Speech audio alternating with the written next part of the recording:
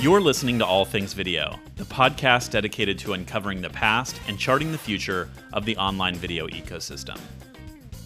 If you're a frequent listener, I want to let you know about listener support for All Things Video. I often joke that doing this podcast is my favorite way I lose money every month. There's a lot of time and hard work that goes into producing each episode and hiring a professional editor to make them sound great. It really is a labor of love, so I'm happy to do it, but we'd really appreciate your contributions to help improve future episodes. If you'd like to make a small monthly donation, please visit anchor.fm/all-things-video/support, and we'll include that link in the show notes. You're listening to All Things Video. I'm your host, James Creech, and today's guest is Dave Nichols, founder and CEO of Flash FOMO. Dave, welcome to the show. Thanks, James. You and I have known each other for a few years now, and the origin story is kind of interesting. We met during your time in Singapore at Brave Bison. But before we get to that point, let's talk about how you originally found your way into media and entertainment. Yeah, sure. So it probably takes me back to about 2010. I'd finished university. It's actually a bit of a longer story. 2008, when the global financial crisis hit, I kind of turned around to my dad and said, I've got this arts degree. What can I do with it? And he said, all right, probably nothing.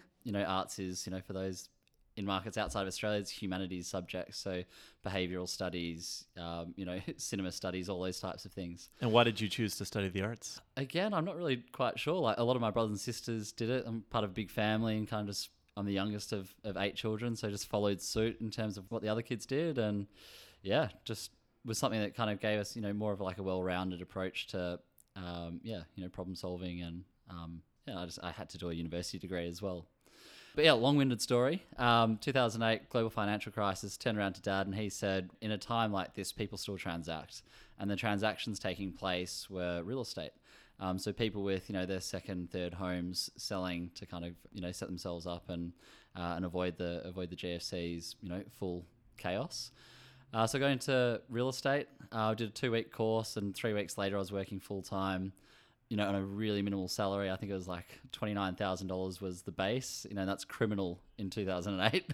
But in terms of like commissions, they were like insane. And so I absolutely loved it, but it was a 7 days, 24/7 type role. And, I did it for about 18 months and basically, decided one day to, I said, this is not sustainable for someone in the 30s or 40s.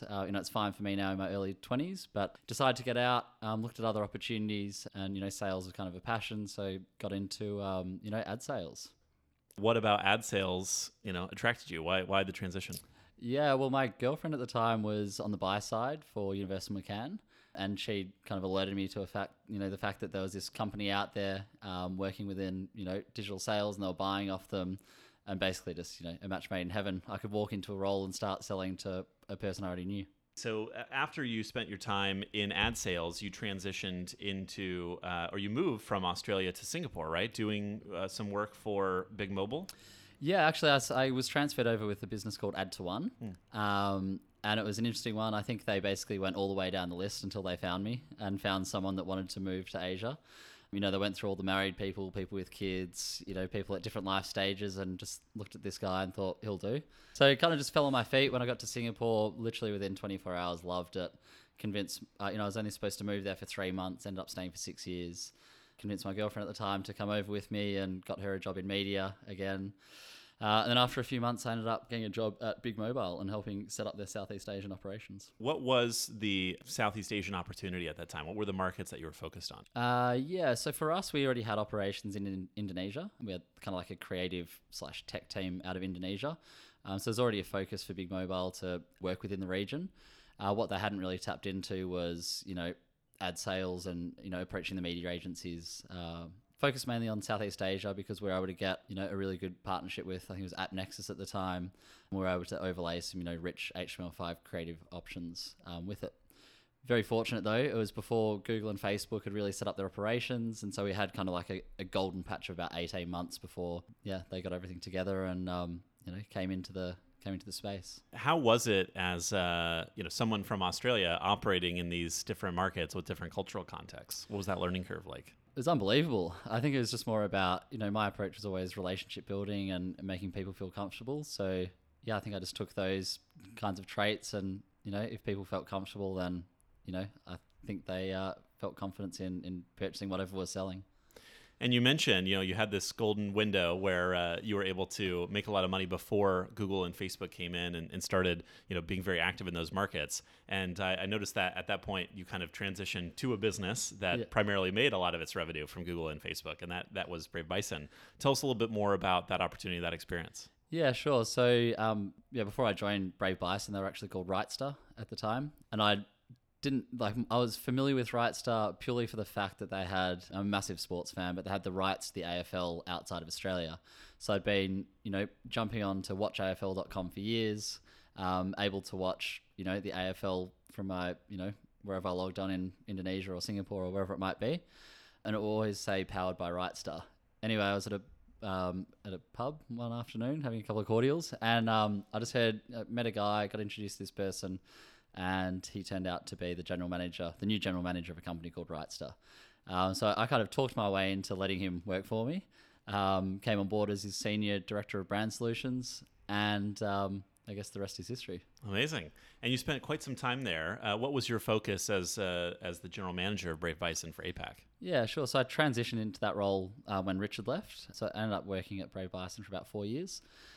When I first came into the business, it was trying to find... we just acquired 5 businesses. We're a listed company in the UK. And the businesses they'd acquired were all around social video content, essentially. The crux of the business was a multi-channel network. So we had a lot of creators signed in both the UK and North America. But in Asia, we didn't really want to take the talent angle because it was going to be a bit too service heavy. And we didn't really have the budgets, I guess, to go out and hire heaps of people. So my job was trying to work out how we could commercialize other parts of our business and take some models that had been kind of already working in the UK, which is more around that branded content space. So essentially more of a commercial group where you were doing influencer marketing services, branded content production, maybe paid media. That was kind of the offering, what it looked like at the time? Yeah, absolutely. Yeah. Okay, very good. And in 2018, you make the move back to Melbourne and you join WebTV Asia as CEO of Australia. Yeah. So what was your original focus in helping them build that out as a new territory? Yeah, so I think my role was kind of split into 2. So 50% of the role was, kind of helping. We're in 11 markets. So we're in China, Korea, Japan, Malaysia, Singapore, Indonesia, Vietnam, Taiwan, Hong Kong. I think I got them. And so part of my role was, we had 300 staff and we represented 3,000 Asian social influencers hitting 20 billion minutes worth of watch time per month. The MCN part of the business was really strong. Working into like the originals and content was a part of the focus of part of the company. And then my role was to kind of come in and help on the brand solutions team and kind of educate the local teams on what's worked in the past and then try and help them with pulling together, joining multiple markets and doing regional deals to try and get, greater ad spends out of brands.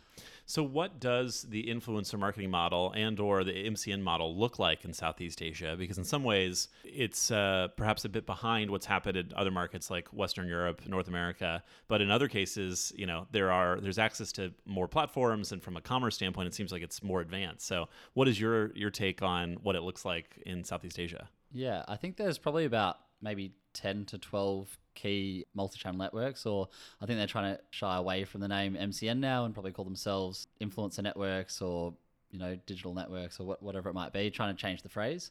But in the essence of what we did, it is still, the multi-channel network element of it wasn't something I necessarily got too deep into in terms of like the copyright claims and building out the network approach. But it was still a good source of revenue. So it was able to, I guess, pay the bills on the other stuff that was probably bringing in higher margin type deals, which is, the branded sponsorship type things. So I think in that space, in Asia, it's super strong. I think in terms of fan engagement is just through the roof. In some markets, it really is their primary form of entertainment as well, is going straight to these social platforms. So yeah, it's definitely an area of the world that we like to play in because there's so much engagement on it. In my work in the region, it struck me how unique each territory is, right? I mean, YouTube is massive in Vietnam, as it is in many other parts of Southeast Asia, but you go to a market like Japan and Twitter is very strong or dominant, right? And Facebook is kind of the leading social platform in Thailand. So how do you navigate these different nuances of each individual market? Yeah, well, I think it comes down probably to the creator and what they're giving the audience. YouTube is like a primary platform is a good example because YouTube, you get so much two-way engagement. and they really listen to their fans, and then they give them back, longer form content that can, talk to what their fans are asking for. But then, yeah, you're right. As you get to like Japan, where Twitter's so strong, or other markets like Vietnam, for example. Vietnam, you're probably going to see more episodic type content. You think of like the MCNs over there, Pops and MeTube are probably doing like original short form content with like a social first angle. And then you think of like a market like Singapore is, those influencers are kind of doing the same, but playing to the nuances of each market. So in Singapore, you've got, like a Wa Banana or like Jin Hao Tan, I think it is, who are doing, 30-minute episodes, and it's really playing upon like Singapore life and things like that. So in short, I think each market is unique in terms of how they localize the content, but they're still using the same types of platforms to kind of get the content out there. And what about in Northern Asia, right? When you think about Taiwan, Hong Kong, and mainland China? China's obviously so big. I'm not probably not the first person to say that. But where it's really interesting is like KOLs are really KOLs. They're really key opinion leaders. And you think of, a huge portion of Chinese live outside of the main cities, so they're in rural areas. So when it comes to actually like selling a product, as an example, it's like the home shopping network at 2 a.m. Like you've really got to describe the type of product. You've got to describe the look and feel and why someone should actually have that product in their hands, because these people live in the rural areas, don't have the access points to come into a shopping center and touch and feel the actual product. So they need to be told, essentially. So the KOLs over there are, I feel like they're more like educators and more forceful in terms of how they talk about products and in that space. And they're more like really social commerce type KOLs in my opinion. Whereas, you walk down you do a brand campaign with an American or an Australian or an English talent, and let's say it's sunglasses, they literally just walk down the street wearing them, and you've got to guess that it's a branded content deal.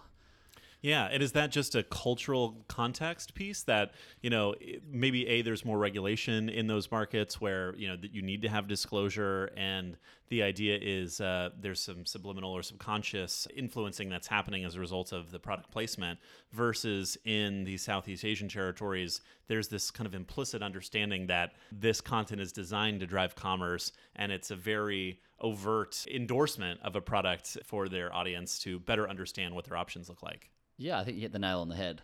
Yeah, I think they just want to be told. They're probably not, in my experience, not as exposed as much as American or Australian consumers. Yeah, so they almost need to be told. So speaking of commerce, around this time 1 year ago, you launched Flash FOMO, which is an online marketplace for social influencers, specifically in Asia, to create and sell personally branded products via flash sale model. What inspired you to start the business? What was the original motivation? Yeah, so probably when I left Brave Bison, so 2 years ago, almost today, I wanted to set up my own business, and I had some ideas on what I wanted to do. And it was definitely in this social commerce space. And the key stats that we pull out is that, 70% of audiences follow advice on what to buy from their favorite YouTuber. There's 1.7 billion people in Asia, growing at a rate of, 14% year on year in terms of like social media users. So obviously numbers are big, and obviously pointing to the fact that, audiences listen as well. But it just kind of dawned on me, we're, doing some campaigns around Singles Day almost a year and a half ago now with WebTV Asia.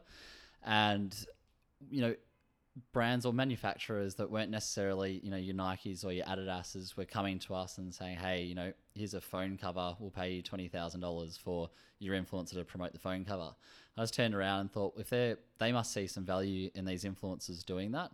And if they're placing that value as $20,000 amongst all their other marketing techniques, then, I saw the opportunity for us to actually just, start to work direct with manufacturers and start to help these influencers create a new source of revenue for themselves. Probably going back to earlier, that the MCN model, might not exist in its current form in, tomorrow. Like if YouTube kind of turns off, the MCNs, and I think they have turned off one or two in Asia. I think, one was a bit of a victim in Vietnam. For bad behavior specifically, right? With compliance and changes in YouTube policies, there have certainly been cases where, yes, YouTube has revoked the CMS license or access to certain tools because of failure to comply.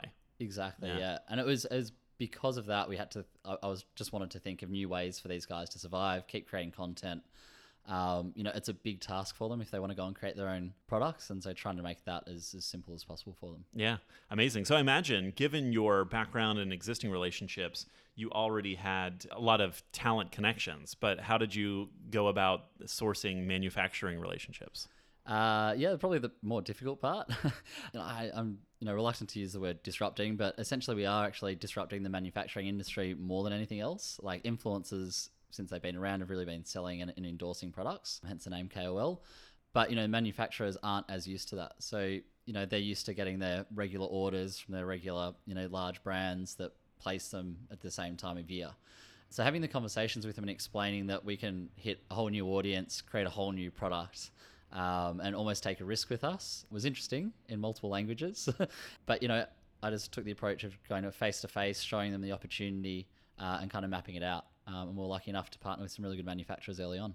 And are you using their available capacity if they have big production runs for traditional brands, but they have some maybe down periods and you're able to say, hey, I want to do a more limited run. We're going to sell this in a 24-hour period or whatever the case may be. I assume that's also a good thing for the manufacturers. Yeah, exactly right. And so our model is that we create a sample of the product. We give that sample to the influencer creates a content, drives the audience to our site, flashfomo.com, and they've got their personalized page within FlashFomo as well, their own sales page. They run the sale for anywhere from 24 hours to 14 days, probably wouldn't go over 14 days. But we're able to actually alert the manufacturer that our order will come in on the 15th day. We'll give them all the details in terms of shipping details, etc., and the exact amount as well. So it's amazing how this entire business model has been made possible by the internet, right? Social influencers to create and have built-in distribution for these products. Essentially, you're doing pre-sales of a product, right? And then using just-in-time manufacturing and drop shipping to handle fulfillment. It's brilliant, right? And it's something that wouldn't have existed 10 years ago because all these different pieces needed to come together. Yeah, absolutely. And particularly in Asia, we're seeing, fulfillment systems now are unbelievably good. And even the tracking systems, we're able to track every single product being sent out, no matter which manufacturer we use or shipping company, etc. Highlight some examples of the campaigns that you've run. What does this look like in practice? Sure. So we had our first influencer and, starting a relatively new business and a new business model that hadn't really existed. Obviously we wanted to try it on someone with 10 million followers as our test case. So yeah, we ended up talking to Be The Scar, who's one of the bigger entertainers coming out of Thailand. He has 10 million followers on YouTube. And, he's really well known for wearing these perfectly round gold sunglasses. He's got a gold-plated BMW. Everything he does is gold. Everything he touches turns to gold. He's awesome. So, yeah, from a personal connection, I reached out to his manager and, asked him if he was interested. He said, oh, maybe. I said, I'm in Thailand tomorrow. Basically jumped on a plane from Melbourne to Bangkok and met with him. And, it was a bit of a broken conversation but in Thai and English and drawing lots of pictures. But yeah, he signed on and he's, really excited to do it. So then I flew to China and met with manufacturers. We got the product made exactly how he wanted it. We did the model that we talked about before, creating the sample. He promoted it really well to his fans. And I guess the biggest success out of that is we were able to drive, I think it was something like 60,000 users to our site within the first hour. And that was a site that no one had heard about until Be The Scar told his fans. So we kind of knew that model would work. We could start to then iron out conversion rates. Yeah, so I think that was, a pretty cool way to start. I wanted to create cool, sexy, and I was thinking of the case study video because I've always worked in sales and you need a good case study video.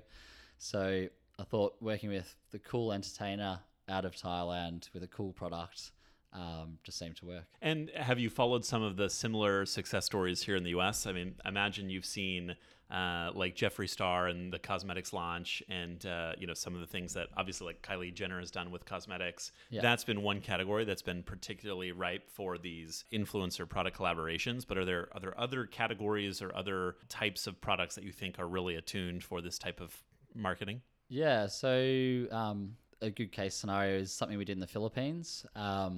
So the Philippines is the world's third largest polluter of oceans globally. There's 4 corporations that contribute to like 40 or 50% of about 45% of the the use of single-use plastic, the wastage of single-use plastic, and the numbers are like astronomical. I think it's something like 6 million kilograms of single-use plastic is disposed every day. So we kind of use that primary problem in the Philippines. We partnered up with some influencers that have 8 million followers, and we said, why don't we try and solve that problem with your influence? So we created a reusable to-go cup that they could take to the Starbucks, take to McDonald's, and try and use. So I think eco-friendly products was a long way of getting to that answer, but eco-friendly products is something that we're focusing on, even down to our packaging options. We're choosing eco-friendly packaging options ahead of the rest where it's possible to do so. We're starting to work more in like digital products as well. So you think of big musicians want to release an album, we create like an 11 level game or something like that for the 11 songs that they want to release. Try and release that game a few days before the album launches, and basically you can unlock a song per level, and in that you can have like in-game purchases. You can reskin it for the particular artist as well. So I think digital products will be a real focus. Even like e-learning things. We're working in Japan at the moment with an influencer we're creating some special content with them. We're doing almost like a Kickstarter campaign to sell X amount of units before we go and create the e-learning as well. So we're completely de-risking the whole process.